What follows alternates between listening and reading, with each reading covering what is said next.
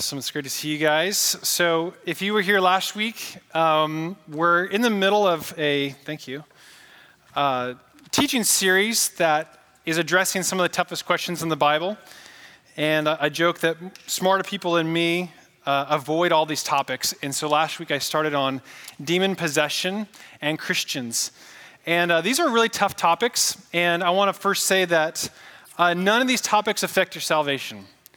But they matter to our faith, and they matter how we respond to truth and how we live. And these are mostly positions of my own. I'm enthralled by bad theology or a torturing of the scripture that takes something out of context and creates a whole nother theology. And so my goal is to give you a full context, three-dimensional look at the scriptures, and to let you decide for yourself. And so if you have a piece of scripture tonight or truth or something, it's awesome, that you don't like, you disagree with, check it out. Don't write me angry emails. Don't get bent out of shape. I'm trying to give you the word. Tonight, we're pretty much all going to get our PhD in the demons, which is very exciting. And it's not the feel-good message of the year, but hey, this is really important, and here's why. Is that if you are in a battle, and Jesus describes us as in a battle with an enemy, and you have a bag covered over your face, and you can't see, and you can't hear, and you're being attacked, how good are you going to be at defeating the other enemy? Probably not very good. And so it's important that we take a close examination on this topic and look directly at it. So if you missed last week, this week's kind of a continuation, but last week we covered, are there demons? Yes. Can a believer be in bondage, be held down in a stronghold addiction? Yes. When you get saved, are you liberated from all demon possession and all oppression? No. Jesus describes freedom both in salvation and oppression separately. What is demon possession? I gave you my definition of being controlled or influenced by a spirit other than God. Can a believer be demon possessed? Yes. What is a demon and where do they come from? They are fallen angels who rebelled in heaven with Satan, and a third of them fell, which means that they are finite. And we also learned that you can have more than one demon, that there's a rank and an order in the demonic. There is specificity in name and number, and you can address and speak to the demonic in people. Jesus directly spoke to the demons in man. He even said to Peter, he's like, you Satan, talking to Peter, he was addressing the demonic force in Peter. So that's what we learned last week, right? So kind of heavy. I got a couple people who took exception to can a Christian be demon-possessed? And let me say this, that to the degree that a demon can enter, control, and influence you, yes, because drugs and alcohol can enter you, can control you, can influence you. And the topic becomes what people really want to know is, can a Christian be owned by a demon? When you say possession, it infers ownership, and that is no. And we looked at the Greek word there, that the Greek word when we talked about demon possession means to gain mastery over, means to influence, means to control.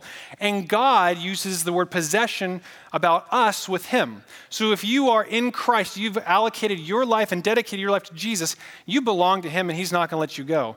But that does not mean that you can't have demonic control or influence over you. So I do believe that demons and the demonic can control you and influence you. And here's another reason why, is that the fruit of the Spirit in Galatians 5:22 and 23, the last part says the fruit of the Spirit is love, joy, peace, patience, you know that, gentleness, and self-control. Self-control is a fruit of the Holy Spirit. So it would reason to stand that the anti-Holy Spirit would be loss of control. So if the Holy Spirit fruit is self-control and you have demonic oppression, influence, the fruit of that likely is going to be loss of control, just like intoxication with drug use and alcohol, its main effect is loss of control. So tidy that up. Hopefully that all makes sense for where my standpoint was last week. This week, ready? Here's what we're going to cover this week, is when does the demonic come after you? Exciting. What is the mission of Satan and the demonic? Where do demons hide and reside? Do demons cause sickness? Are there different kinds of demons and spirits? How are they defeated? And what happens to demons and people after they're cast out, if we have time?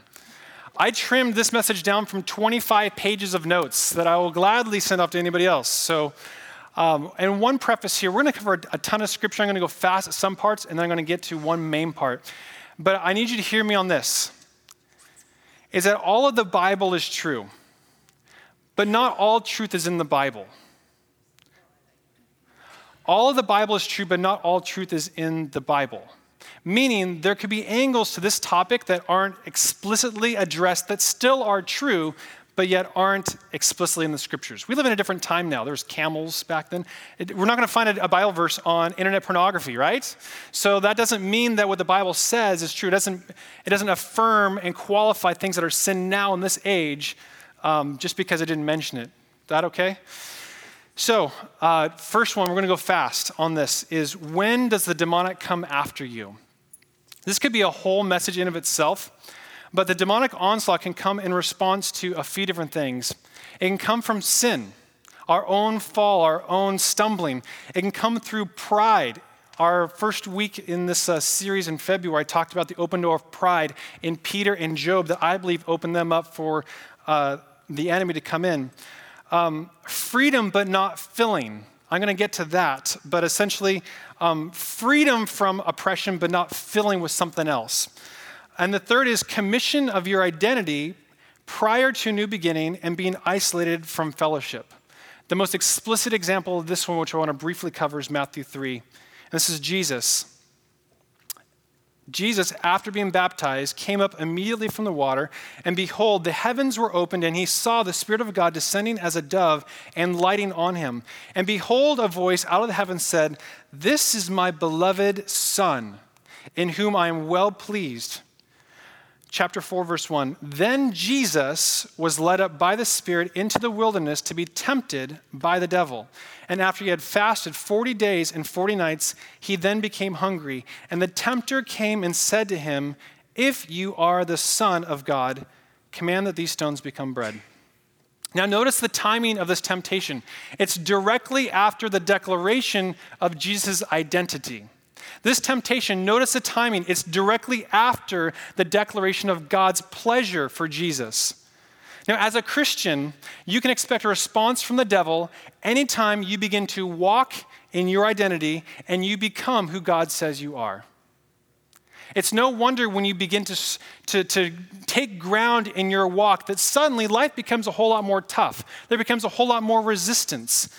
Did you know that the Bible specifically gives us instructions for how to defeat the demonic temptation? Jesus used Scripture back against him.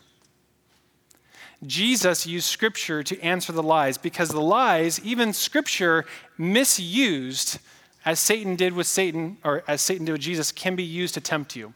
There's so many churches and so many Christians over the centuries that have used Scripture to actually control, manipulate, and hold people down, what I believe in demonic strongholds. And so just because it's a Bible verse doesn't mean that it's being used in the right way. But Jesus always answered a contorted Scripture with truth. Number 2, what is the mission of Satan and the demonic? It's very, very, very simple. The mission of Satan and the demonic is to prohibit souls from being saved. The single mission is to prohibit souls from being saved. Salvation is based purely upon our choice and response to believe. But did you know the Bible attributes a cause, a person, to why people don't believe? This is Luke chapter 8. It says, "Now the parable is this," and Jesus just got finished talking about the parable of the seed and the sower and the rocks and the road. "Now the parable is this: the seed is the word of God. Those beside the road are those who have heard. Then the devil comes and takes away the word from their heart," listen, "so that they will not believe and be saved." Take that, Calvinism. "So that they will not believe and be saved." You guys are seeing this, that Satan is attributed to why people hear and don't believe and aren't saved. We here see the active mission of the enemy coming in and stealing from the heart so that people are not saved. So whenever you're out sharing light, whenever you are out there trying to bring the testimony of Jesus to others, and there's a counterforce trying to keep the light from being seen and received, you now know why. Because it is against the explicit mission of the darkness. Now, it begs the question, if you are saved, why do they care about me? If the mission of Satan and the demonic is to keep souls from being saved, why am I, as a Christian, getting so much drama? It's very simple. If they can make your life a mess, you have a really crappy testimony for Jesus. If the mission is to have people get saved, and you are the mechanism in which you say, my life is testimony to the power and the transformation of Jesus, and the demonic can make your life a mess, they've ruined your testimony. Because people will see you and say, if that's what Jesus does, I don't want it. So the bondage, the attack, the assault we receive is to make your life a mess so that you'll be less likely to tell of the transformational power of Jesus. Is that making sense? Number 3, where do demons hide and reside? Last week, we studied Mark chapter 5, the demon-possessed man who's, I've got legion, right? You know? Do you remember what the demons begged Jesus not to do? Send them out of the area. It wasn't like, no, don't send me out of gym. I love them. No, like they were like, I don't care about gym. Just don't send me out of the area. Fascinating. Don't send us out of the area. That means that strongholds are not just personal, they are geographic. That means that there are areas and regions that tolerate the demonic in their presence. And as we study healings and why healings don't happen, we'll see that geography actually matters a whole lot. But the basis of this is that demons find places they can easily access and remain unthreatened. The only reason for the demonic to like an area is because they are unthreatened in that area. They are giving safe habitat to. They are going unnoticed. Are you with me? So that means that geographic regions have demonic influences and realms. It means that individuals that we carry and we can give safe harbor to. And there's also one other place that you would have never thought that can give harbor to the demonic. This is Mark chapter 1. Just then there was a man in their synagogue with an unclean spirit, and he cried out, saying, what business do we have with each other, Jesus of Nazareth? Look at Mark chapter 1 again, verse 38 and 39. He said to them, this is Jesus speaking, let us go somewhere else to the towns nearby so that I may preach there also, for that is what I came for. Verse 39. And he went into their synagogues throughout all Galilee, preaching and casting out demons.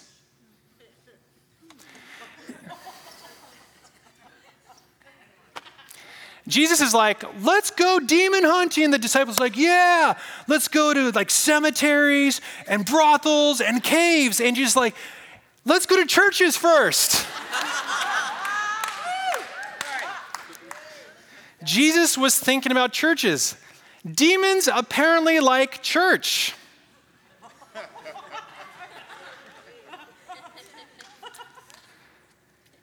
What we can learn from this is that those are the most holy places. Synagogues back then were no joke. Yeah.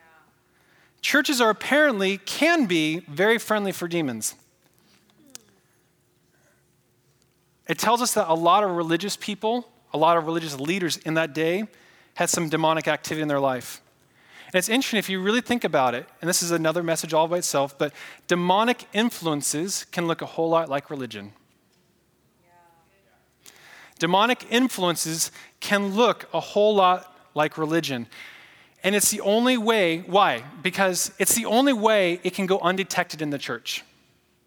The only way for demons to reside in the church is if the demonic possession, oppression, effects actually looks something like religion.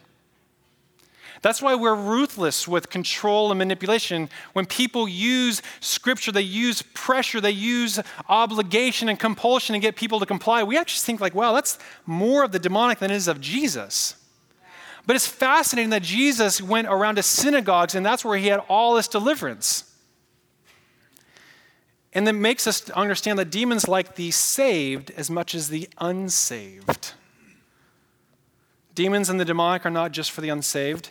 They actually seem to like the saved more. because they are more in disguise when they are in someone who is in the church rather than someone on the street.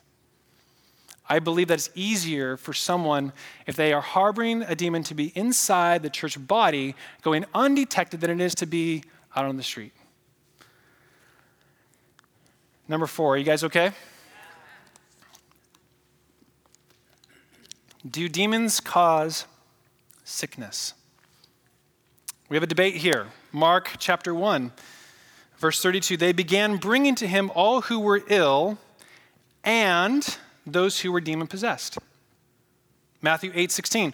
And when evening had come, they brought to him many who were demon-possessed, and he cast out the spirits with the word, and healed all who were ill. Matthew 10:7 and 8. And as you go preaching, say, the kingdom of God is at hand.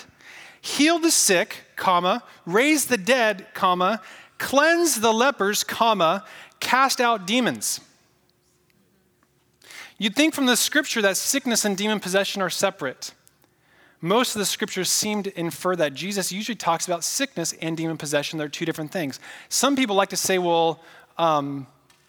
that all sickness is demon possession, and I'm going to get to that real quick. But look at these two passages. This is Matthew 12, verse 22. Then a demon-possessed man who was blind and mute was brought to Jesus, and he healed him so that the mute man spoke and saw. Luke 13, verse 11 and 13. And there was a woman who for 18 years had a sickness, listen, caused by a spirit. And she was bent double and could not straighten up at all. When Jesus saw her, he called her over and said to her, "Woman, you are freed from your sickness." And he laid his hands on her, and immediately she was made erect again and began glorifying God. So we can learn here is that, yes, demons cause sickness, but they don't cause all sickness. Now, what about, all demons? Well, let's look at this. When we go back to the Garden of Eden and we think about heaven, there is no sickness in heaven, right? We never read about Adam having a cold. So we know that sickness isn't in heaven and wasn't part of God's original plan. So death of the flesh, we're all going to die, right? None of us is going to live for a million years. Our flesh is deteriorating as a product of the fall. As I lose my hair, I'm not casting out Satan. I'm like, dang that recessive gene somewhere. We have to understand that the world is in a deteriorative state because of the fall. Are you with me? And so 90% of the time, Jesus is delineating healing of sickness and casting out of demons. But they do have some overlap. So what's the answer? Do demons cause sickness? The answer is, some do and some don't. Well, what does that mean? Does that mean there are different kinds of spirits and demons? Yes. Number 5, are there different kinds of demons and spirits? Yes. 1 John 4:1, Beloved, do not believe every spirit, but test the spirits to see whether they are from God. I have loosely found 3 different spirits at play in the unclean, impure, demonic realm. The first, what we just read about, the woman who's crippled, is commonly referred to as a spirit of infirmity.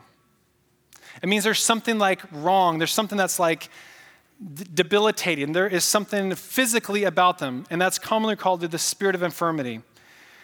Acts 16 talks about the spirit of divination. It's calling upon other spirits to fortune tell. That there are other spirits at realm that you can call upon and do some crazy stuff.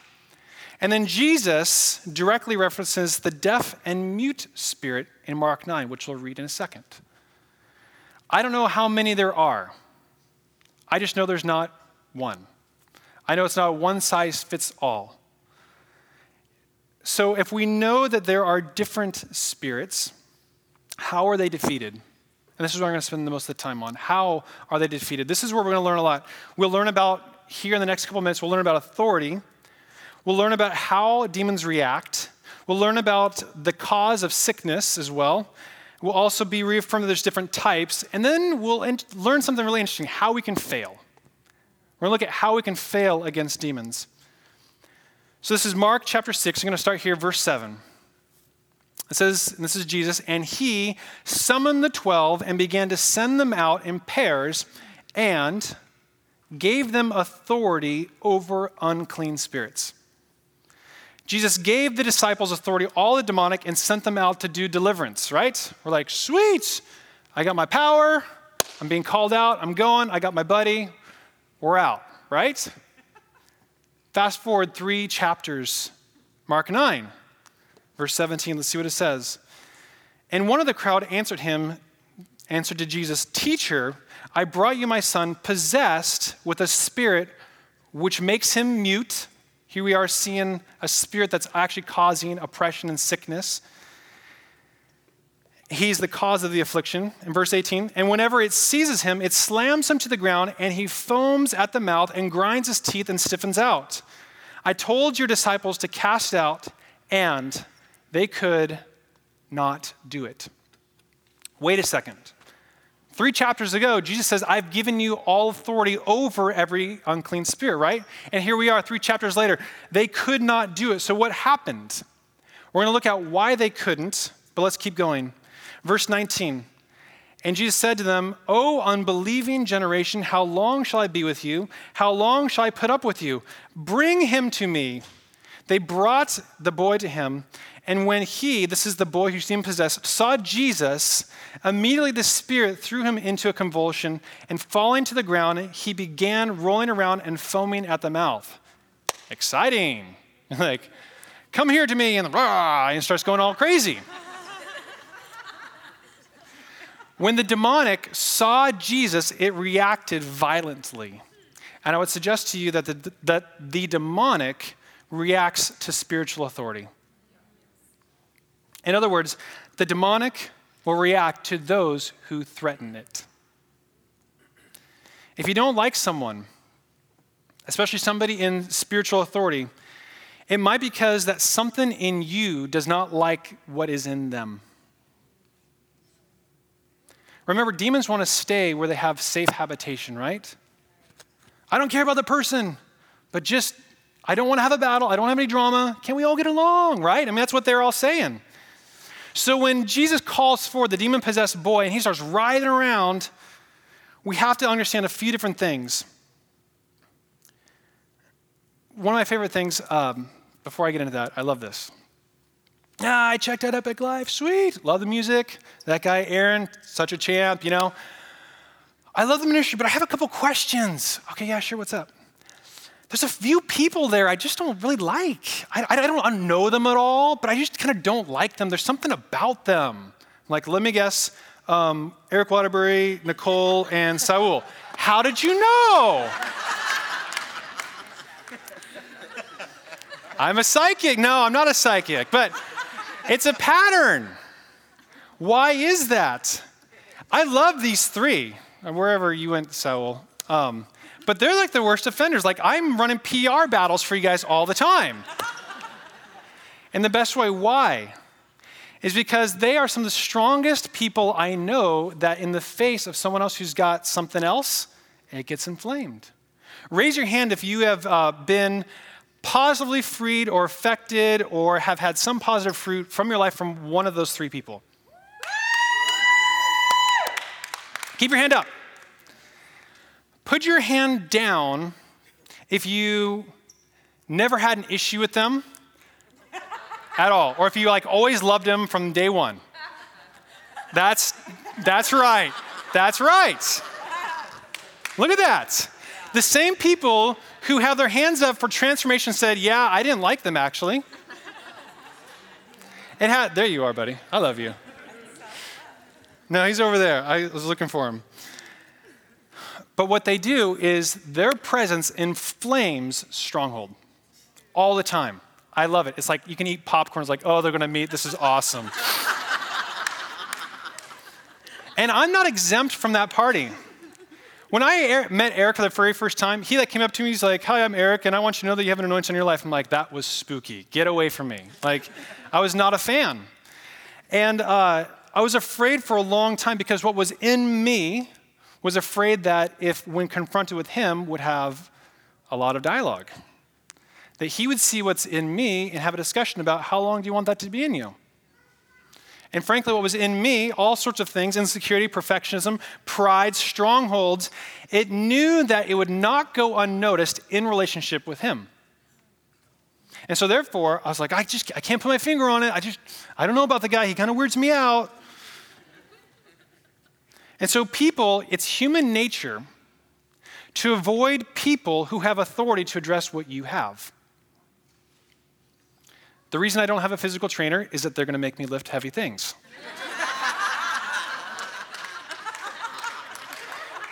I am perfectly fine without a physical trainer. But we do that in the same realm with our lives, is that we will live relationships with people that let us skate by where we are. You want to see someone who really wants to grow deep in their walk and their faith, they'll find the person who's going to give them the hardest truth. They're going to be the person that actually is going to give them the most tough information that is going to make them mad in the moment, but later they're going to realize that was actually correct. And so these guys are pros. They know, like, and here's amazing. Galatians 1:9. If I'm trying to, let's see here.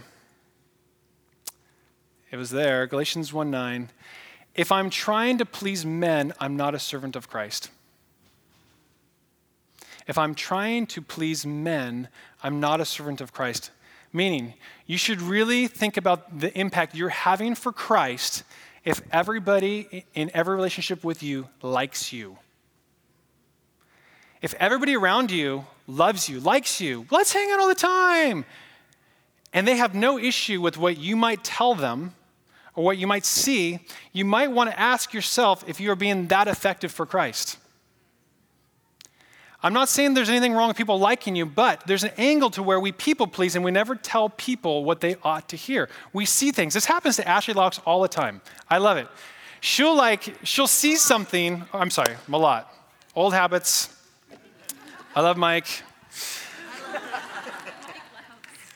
Ashley Malat, sorry about that. Is that she'll see things so clearly, and then she'll kind of hold back, and I don't know, and she'll dodge the bullet a few times. I'm just like, you just need to go for it. You're spot on. Who cares if people don't like you? At least you're going to give them the truth. And they'll like you later when they find out that you're right. But if you have a visceral reaction to someone, you may want to examine what it is. There's someone you're like, I can't put my finger on it. If you can't put your finger on it, you might want to examine what it is in you, because you might have a passenger with you, to put it in terms of Nicole. You might have some company. You might have some freeloaders that are joining you in life that are really not your friends. So if you find yourself avoiding people who might give you the hard truth, you might be protecting a demonic influence in your life that doesn't want out. In other words, if you are avoiding people who are going to tell you hard things about yourself, you are responding like a demon. Those who choose the path to never have any direct information, they are behaving like a demon because they're saying, don't let me out of the region. I'm safe here. Let me go somewhere else. But don't bother me. And demons actually care about who, everyone say who. Demons care about who confronts them. It's just not the name of Jesus that has power. It's the name of Jesus and the person who's saying it. No one just saying, the name of Jesus will do it. It actually isn't true. It depends on who is saying it as well. Don't believe me, want proof? Where's it in the Bible? I'm glad you asked. Acts 19, verse 11. God was performing extraordinary miracles by the hands of Paul, so that handkerchiefs and aprons were even carried from his body to the sick, and the diseases left them, and the evil spirits went out. Again, there's the demarcation between the two. But also some of the Jewish exorcists who went from place to place attempted to name over those who had the evil spirits the name of the Lord Jesus, saying, I adjure you by Jesus whom Paul preaches. 7 sons of a Jewish chief priest were doing this. And the evil spirit answered and said to them, watch this, I recognize Jesus, and I even know about Paul, but who are you?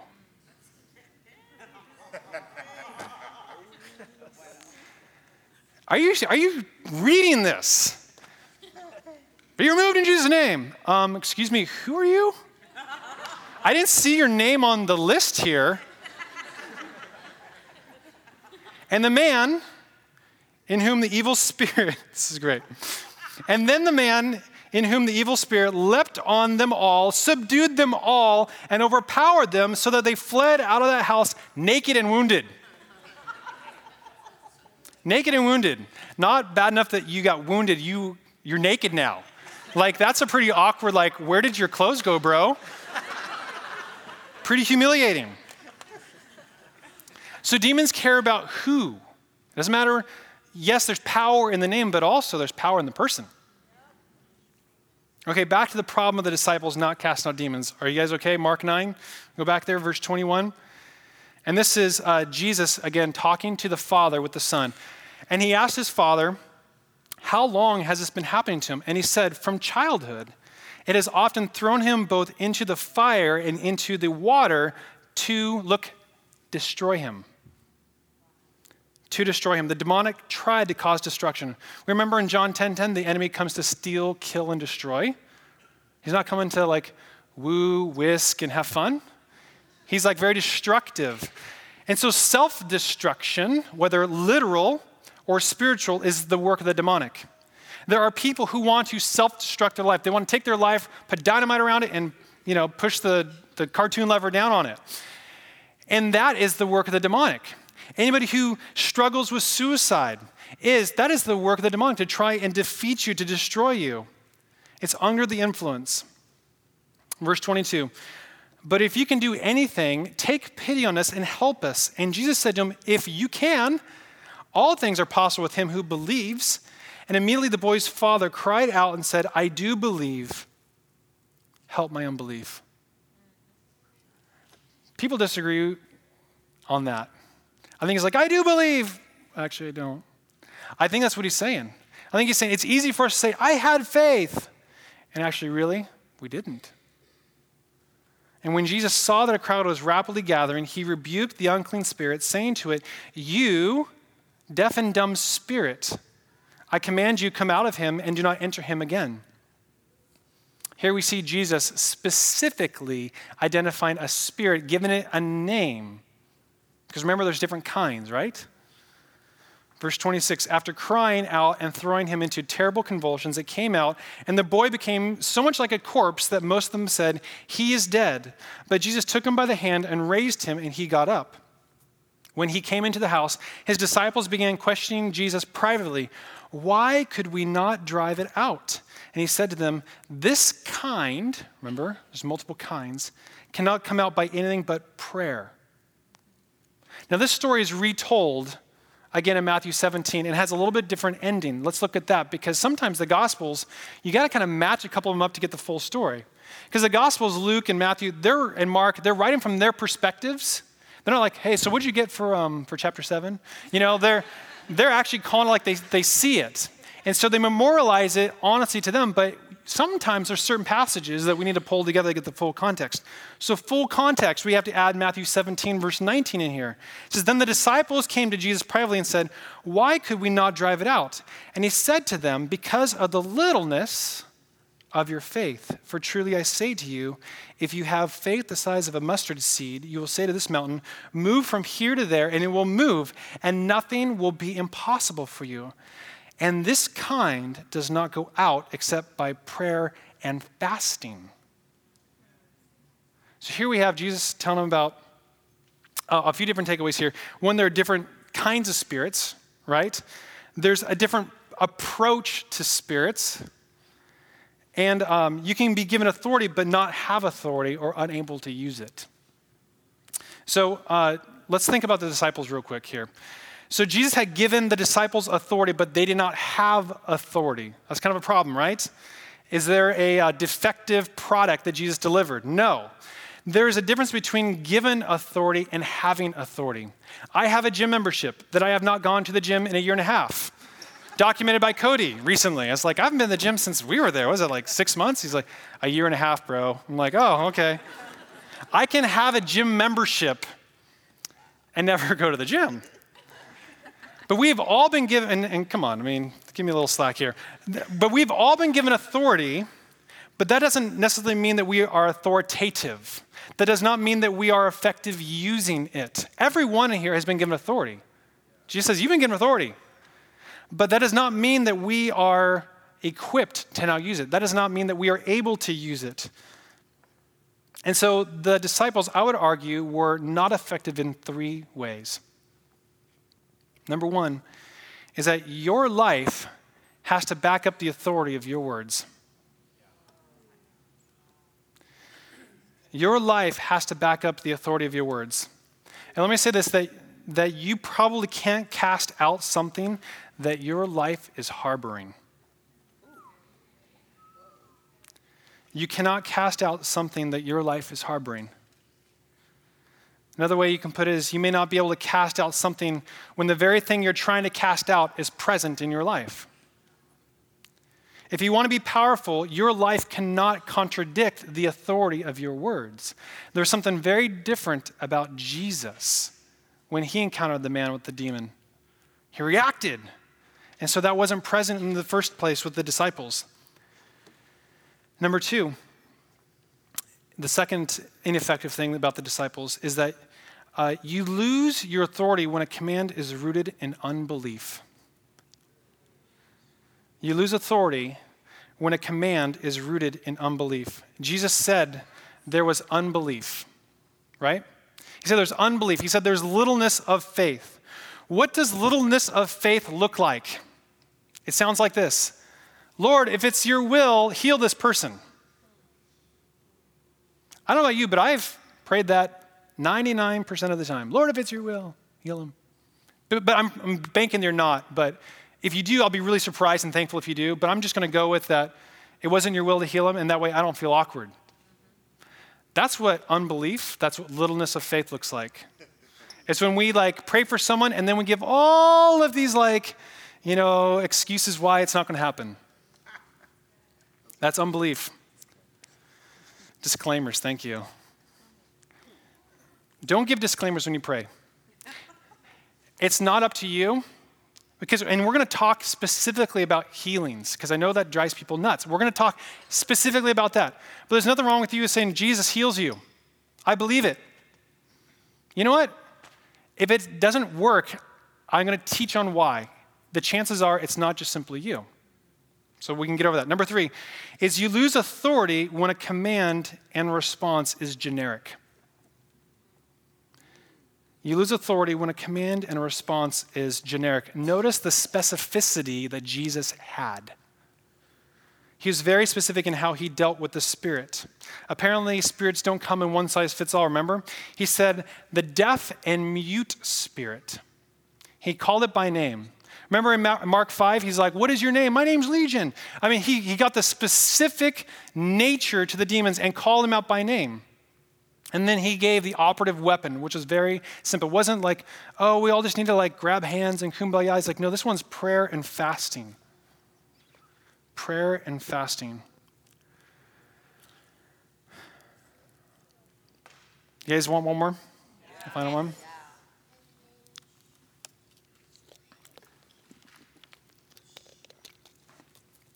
Number 7, finally, what happens to demons and people after they are cast out? What happens to a demon after it's cast out? It does something very specific. It searches for someone else, and then it tries to come back. It's a boomerang. If it finds someone else better, it's going to stick, but if it doesn't, it's going to come back.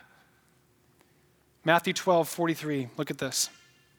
Now, when the unclean spirit goes out of a man, it passes through waterless places, seeking rest. We're going to come back to that.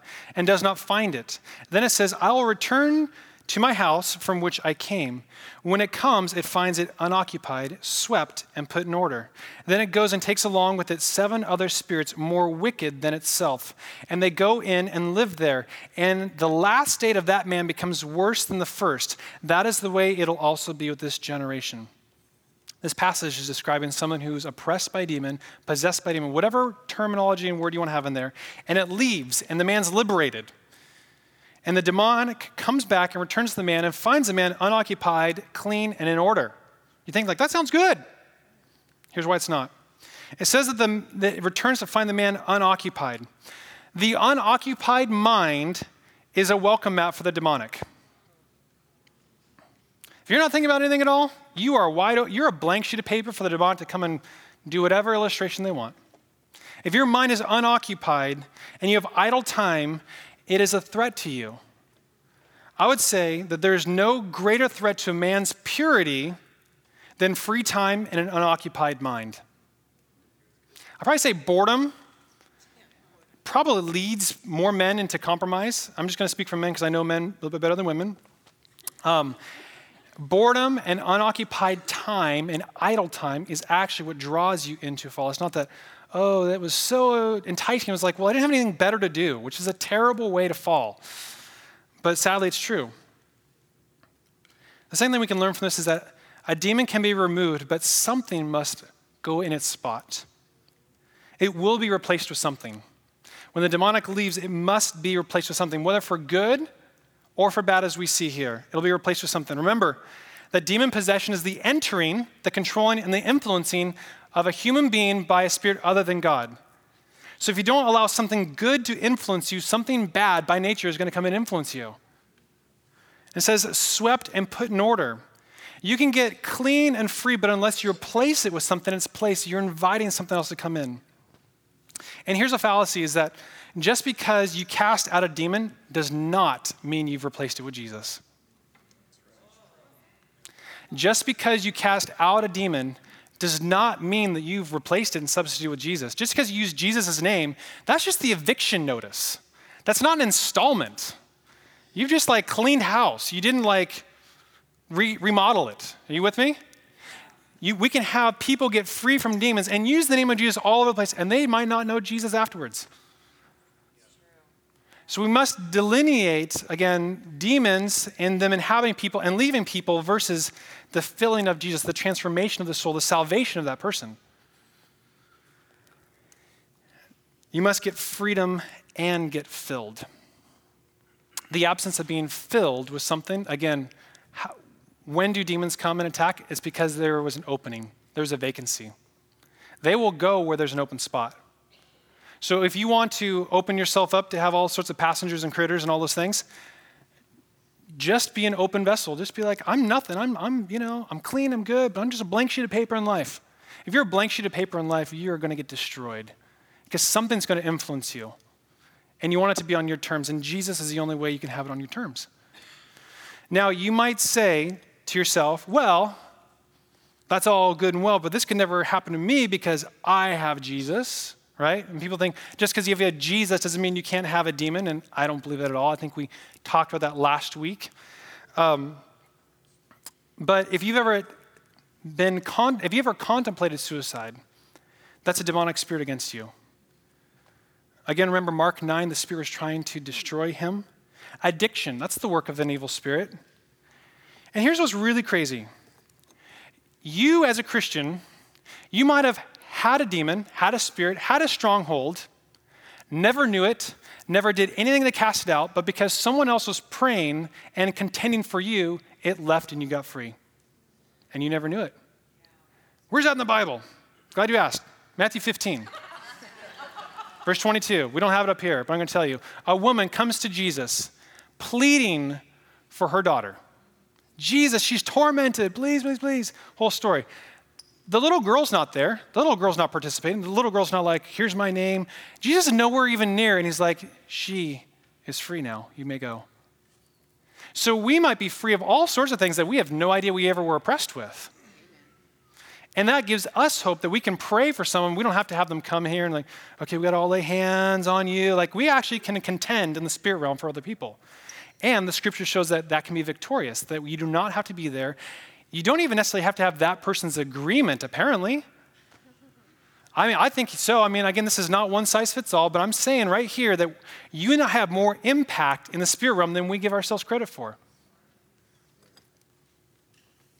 And finally, here's the last thing I want to give you.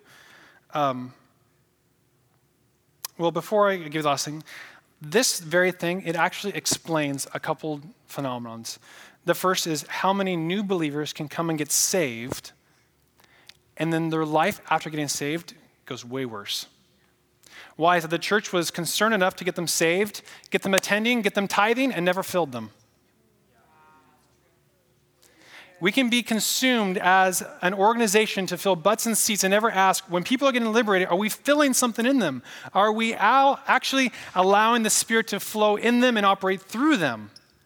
It also explains why some people, when they get free from bondage and they get free from addiction, that when they relapse, they don't just go to where they were, they go like 10 times worse. It's because something didn't fill that spot. Now, the interesting thing about the detail on demons, and our band can come up if you guys want, is it says that they pass through waterless places. It's an odd detail. They don't like to swim, you know? What is up with that? Why would the scriptures mention waterless places? There's two symbols for water in the Bible. You know what they are? Jesus, Holy Spirit. Jesus and the Holy Spirit. Why Jesus? Because I think it's salvation-based. Why the Holy Spirit? Because just because we have the Holy Spirit does not mean we are being filled with the Holy Spirit. You can have something that you never use and operate. You can have something that never overfills you. The word, Ephesians 5:18, Paul says, do not be drunk on wine, but be filled by the Spirit. He's not saying have the Spirit, you have the Spirit. But being filled and overflowed with is a totally different thing. He's talking to believers. What does being filled by the Spirit mean? For me, what it simply means is I'm conscious and I'm in dialogue. I have the Spirit, but I can ignore it all day long, just like I ignore my gym membership. But if you are walking in life and like, Jesus, would you help me now? Jesus, would you just give me wisdom for this day? Lord, would you rejuvenate me? If you are conscious, I believe that is the filling and the overflowing that we live and we operate in constant dialogue. The most annoying thing ever with Eric Waterbury is that I'll bring him like some issue, and this can happen weekly, daily. And he's like, well, have you asked the Holy Spirit about it? I didn't even see it coming, you know? And I wish I could say yes, and every time it's no. I'm like, how did I forget that again, you know? I could reduce his calendar so much if I just would ask the Holy Spirit before I ask him. And so that is what it means when we are cognizant that the presence of the Spirit will buoy up to our awareness of him in us. When we are not acknowledging the Spirit, the presence, it stays down, but we acknowledge and we see it begins to come up and flow up. And then everything we do becomes bathed in the Holy Spirit. Amen? Amen. Love you guys.